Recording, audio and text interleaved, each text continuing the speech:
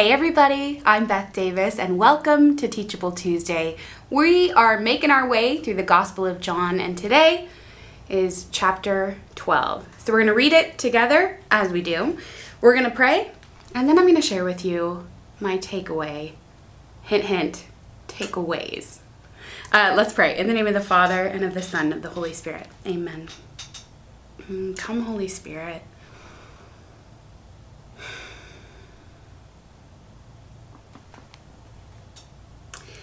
"6 days before the Passover, Jesus came to Bethany, the home of Lazarus, whom he had raised from the dead. There they gave a dinner for him. Martha served, and Lazarus was one of those at table with him. Mary took a pound of costly perfume made of pure nard, anointed Jesus' feet, and wiped them with her hair. The house was filled with the fragrance of her perfume.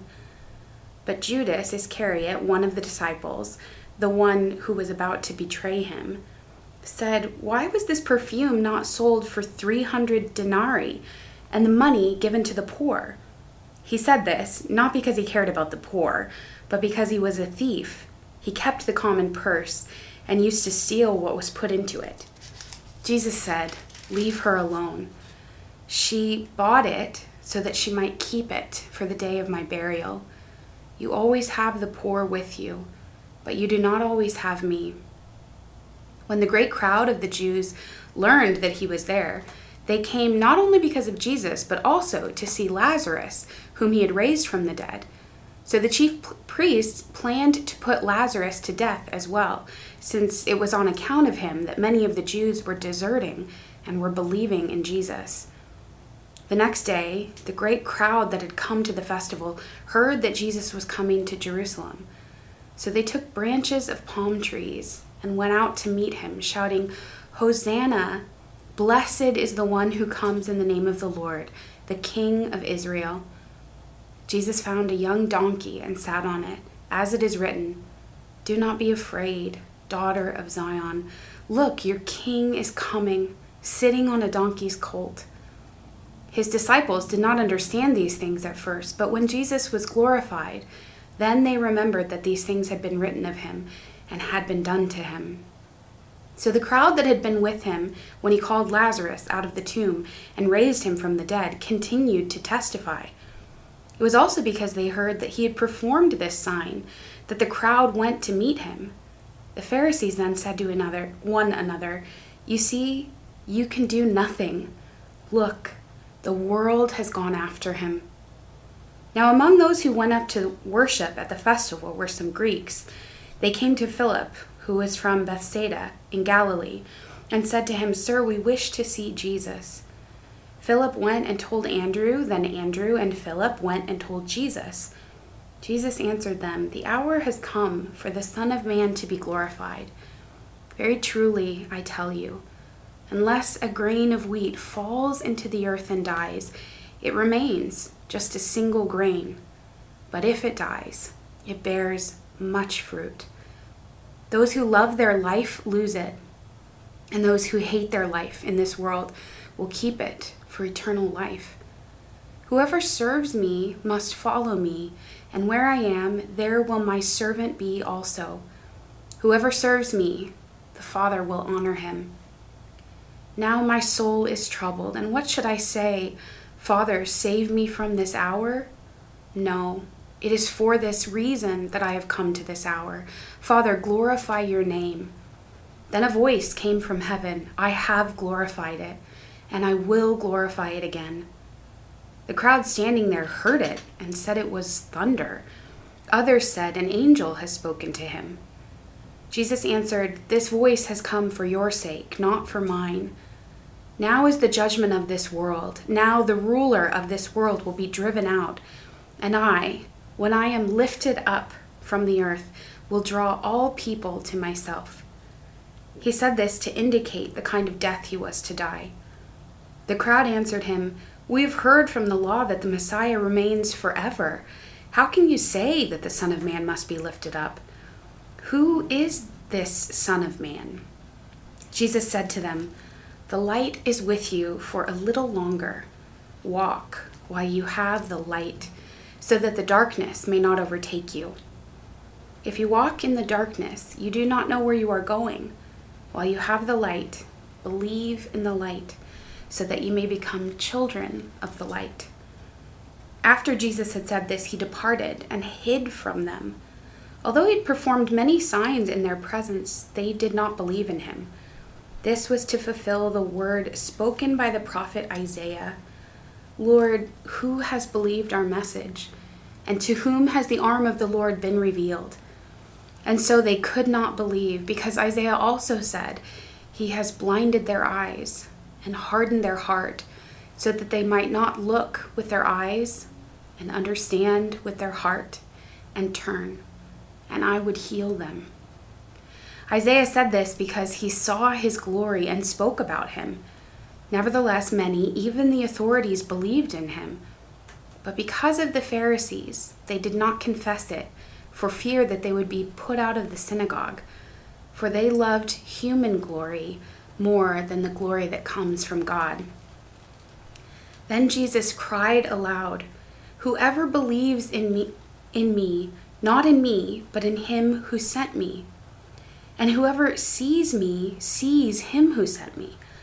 I have come as light into the world, so that everyone who believes in me should not remain in the darkness. I do not judge anyone who hears my words and does not keep them. For I came not to judge the world, but to save the world. The one who rejects me and does not receive my word has a judge. On the last day, the word that I have spoken will serve as judge. For I have not spoken on my own, but the Father who sent me has himself given me a commandment about what to say and what to speak. And I know that his commandment is eternal life. What I speak, therefore, I speak, just as the Father has told me." Lord Jesus, we love you, we praise you, we thank you for the gift of your word. Enlighten our minds. Lord, we want to see your face. We want to hear your word. We want to be those people who turn to you and you heal us, that we might follow you, Jesus. We pray all these things in your holy and precious name, Jesus Christ. Amen. In the name of the Father, of the Son, and of the Holy Spirit. Amen. Friends, do you have any, catchphrases in your family? Things that when you go home, or maybe you live at home, you often hear around your house. Let me share with you one of mine.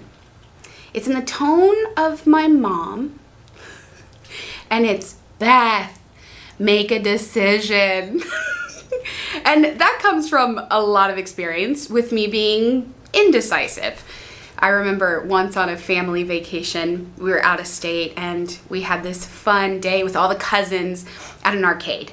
And of course, I won a prize and went to the counter, and I could not decide for the life of me between these two plush toys. They were both so unique, so special in their own way. I was drawn to the elephant, and the other one was a bear, I think, for different reasons, just aesthetically, artistically. They were appealing to my heart in very strong and different ways. And I hemmed and I hawed at that counter for I couldn't tell you how long, but it was agonizing. And finally, as I'm hearing my mom, "Beth, make a decision." This poor guy's waiting on me. Finally, he just says, "You know what? Take them both and get out of here." Something like that. And if I'm being honest with you, that has actually happened to me more than once. I tend to be pretty indecisive, as evidenced by my takeaway today, which is not one, but three. In fact, very Trinitarian now that I think about it. So I'm kind of impressed with my triple takeaway that I have for you, but this is sort of a thing for me. And you might be thinking, "Beth, you've got both stuffed animals, right? Best of both worlds." But no, it's not exciting to me. It's not like I'm setting out to end up with double. No, it's agonizing. I have such anxiety. I feel like these people are waiting for me and everybody's mad at me. It doesn't usually work out. The thing is, when we don't make a decision, that's usually the fruit of our lives, this kind of anxious, agitated to and fro. And when we don't make a decision, we continue on in this unsettled way. This is true about trying to develop healthy habits, right? To practice a healthy lifestyle. Maybe it's exercise. Maybe it's drinking water. That's your reminder. Maybe it's you want to eat differently. If we don't make a commitment, probably not going to make a change. This is true, and it might be very simplistic, but this is true in relationships too. If we don't make a commitment to the other person, to making it work, it's hard. If our heart isn't in it, if we're not committed. It's true of our work. If we're checked out, we're resentful, kind of bitter, our boss doesn't see us, or that coworker got the promotion, and our heart is not in our work, we're not going to do our best. We're not going to give our best. And that principle of life that we see played out in all different areas of our life, it's also true of our relationship with Jesus. If we don't make a commitment to follow him, we're never going to follow him. If we don't have a personal, life-changing encounter that transforms us from the inside out, and that we choose then to follow Jesus, because that's how it happens. It's not only an intellectual assent, it's a personal relationship. So if we don't encounter Jesus as a living person, experience his personal, particular, profound love for us, and decide to live our lives as a response to that love, if we don't make a decision, we'll never follow Jesus the way that he's calling us to follow him. If we don't make a commitment, our lives will be that kind of listless, unsettled, agitated back and forth. We'll chase after all different ideas, all different causes and purposes and people. If we don't choose to follow Jesus, if we don't come beneath his banner. Now, Mary of Bethany in John chapter 12, that is a woman who has made a commitment. She's made a decision. She's going all in on Jesus. She is pouring it all out before him, and not just him, but a lot of other people. She is holding nothing back, not her treasure, her actual her earthly money treasure, right? She spends excessively in this generous act of love. She doesn't hold back her pride. She weeps before him and humbles herself to wash his feet with her tears and wipe them away with her hair. She has made a commitment to follow Jesus, not as an intellectual idea, but as a living person. She's in an intimate relationship with the God who loves her. She's a woman in love. And don't you want to live like that? A life that is maybe even from the outside looks unhinged. It's totally free. It's totally overflowing.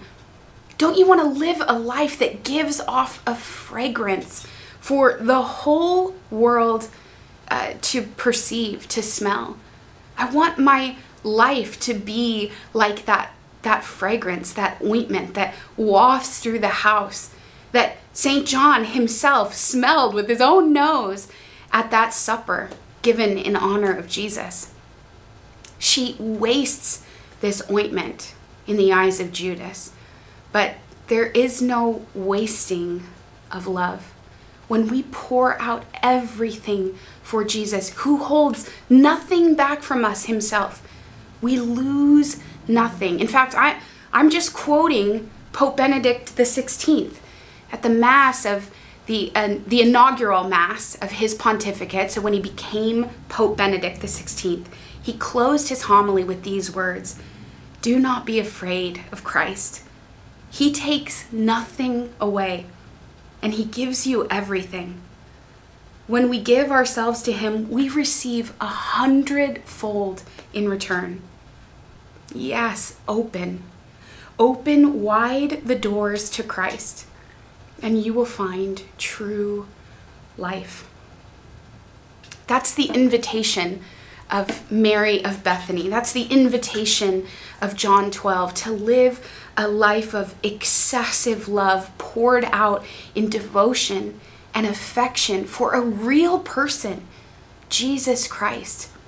Do not be afraid of Christ. He takes away nothing and he gives you everything 100-fold. That's gospel math.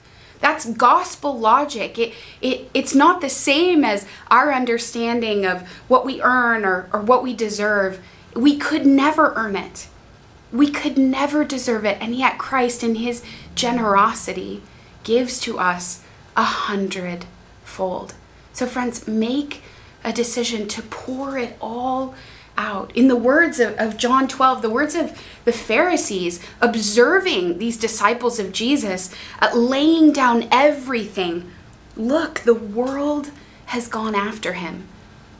Go after Jesus. What does that look like to go after Jesus? What does the world see when we go after Jesus? That's what I want to talk to you about today, practically, personally, what it looks like to live like Mary of Bethany. What it means practically to pour out everything, to lay everything down before Jesus. And really, I'm giving myself away here. Those are the two components, I believe, to making this decision to follow Jesus. You might be watching this thinking, Beth, I gave my life to Christ at a youth camp when I was 16 or on a retreat. Maybe it was when you went through RCIA. But for me, my experience of following Jesus, I have to renew that yes, that promise. I have to fall in love again every single day. Not because I've forgotten, although I do have pretty terrible short-term memory when it comes to the Lord, but because there's so much to love. There's so much more to know. I can never come to the end of Jesus. And so when I see a new side of his face, when I perceive a new dimension of his heart, when I receive a fresh revelation of his personal love for me, then I want to, like Mary of Bethany, pour it all out again. Or maybe you're thinking, I don't even know why I'm watching this video. I don't know how I got here. I mean, I'm Catholic and maybe I've followed Blessed Is She. Maybe a friend recommended it. Yeah, I'm Catholic. I grew up this way. This is the culture of my family. We pray, bless us, O Lord, and these thy gifts before every meal. And yeah, maybe I've gotten away from that a little bit, but I'm Catholic, right? And that's the beauty of the sacraments. When you were baptized, you were sealed in the Holy Spirit, an indelible mark on your soul. You belong to God. You belong to the Father. You have a Father. But friend, you've got to give your yes back, not once, not even 100 times, but 1,000, thousands of times, day after day.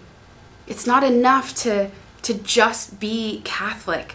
I want you to fall in love with Jesus. I want you to live a life like Mary of Bethany, poured out. I want you to be like those people standing welcoming Jesus, singing his praises in public before everyone else with no shame, laying down everything before him. And this is how you can say yes to Jesus every single day. It's got to be personal and it has to be practical. What do I mean by personal? Well, when Mary wept at the feet of Jesus, she wasn't weeping over an idea or a book or a good podcast or a talk. She was looking at, loving a person, fully God, fully man. She was able to touch him, to anoint his feet, to have this intimate moment, an exchange of hearts. And notice no words are exchanged between Jesus and Mary. In fact, when Jesus speaks, he's speaking to them. Leave her alone. There's a look of love, a wordless intimacy experienced between Mary's soul and the heart of Jesus.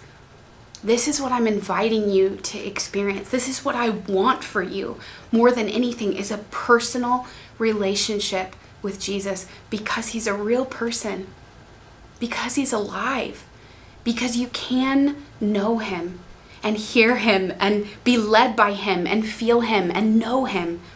You can have a personal relationship with Jesus every single day, and that relationship is called prayer.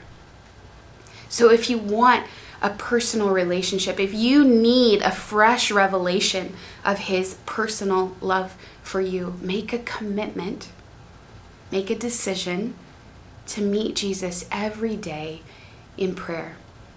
I have a dear priest friend who, when he was in college, a Focus missionary invited him to pray every day. And, Father, he didn't have a lot of time. He's a very important athlete, and he had a lot of practices and classes and, a life. And that Focus missionary said, do you have 5 minutes? Can you give him 5 minutes? And so that's what I want to invite you to today, to begin developing that personal relationship so that you can move to that wordless intimacy with Jesus, a sharing of hearts, just a look of love between you and your Lord. And it has to be practical. So we can't talk about prayer as though it's this ethereal, abstract thing. And I know sometimes that happens. The beauty of prayer really captures us, and we get these lofty ideas about what that could look like or what that should mean in our lives. But I want to talk about getting really practical, making a decision in a practical way to follow Jesus every single day. Recently heard a great homily that reminded all of us, I was with friends, of the gift of doing penance, making an offering, a simple denial of self, dying to self every single day. And we read in John 12, this is my third and final takeaway, don't worry. John 12:24, very truly I tell you, unless a grain of wheat falls into the earth and dies, it remains just a single grain. But if it dies, it bears much fruit. What we lay down, what we offer to the Lord, when we forego that second cup of coffee, when we don't hit snooze in the morning, when we offer that little act of penance for someone we love, for our own growing holiness, right? To remind our flesh that we're going to exercise our will over our feelings. When we do that, it's not for naught. When we die, we bear much fruit. This is the whole framework of the gospel, the life of Jesus. And you and I, we live that Paschal mystery in our bodies and in our lives, all of our lives, every day of our lives, this dying and this rising. So I want to invite you practically to do penance, to make a simple sacrifice, an offering of your heart. And you're not doing that for God. You're not doing that apart from God in your own strength. You're offering it to Jesus in that personal act of love, like Mary pouring out the oil, like the disciples laying down their palm branches. You're looking at Jesus as you make this offering, heart to heart. Make a decision for Jesus. Make it today, and then make it again tomorrow. Just a few months ago, I was able to make another silent 5-day retreat. I had a wonderful spiritual director guiding me through and giving me scriptures to pray with. And I was about halfway through my retreat, and the Lord gave me such a personal and life-changing grace. I had never experienced love in that place, that tender place. And it was a gradual kind of unveiling over those days. And it culminated in this exclamation that just sort of like a wellspring, right? It rose up in my heart. And I said to Jesus with tears in my eyes, and I looked at him in the Eucharist, and I said, this is the love I've been looking for my entire life. This is the love that I've been looking for my entire life. I had chased after it, I had tasted it, I had glimpsed it, but without a doubt, when he revealed his personal love for me in that holy hour, when I set aside practically those 5 days to spend with Jesus, I encountered, I received, I swam in the graces of the love that I've been looking for my entire life. And friend, he's the love you've been looking for your entire life. If you want something personal, if you want a personal encounter, a personal relationship, if you want to lay eyes on a living person, a beating heart, if you want to do something practical, to make a sacrifice, to set aside time, take away today. I guess it's the fourth takeaway. The one thing I'm asking you, the one thing I would encourage you that's both personal and practical is to sign up for a holy hour, to make a weekly holy hour and drink deeply of the personal love of Jesus and pour out your love upon him. I promise that hour will give back to you 100-fold. Amen. Let's close with a prayer and offer everything to the Lord in thanksgiving for the ways he's moving your heart, for the ways he's moving my heart, even as I'm sharing with you today. All glory be to the Father, and to the Son, and to the Holy Spirit, as it was in the beginning, is now, and ever shall be, world without end. Amen. In the name of the Father, and of the Son, and of the Holy Spirit. Amen. Friends, share your takeaway or takeaways with me in the comments on whatever platform you're watching on. I love to hear your heart. I love to see a different side of the face of God through your prayer. So thank you. See you next week for John 13. Start reading that today. Bye now.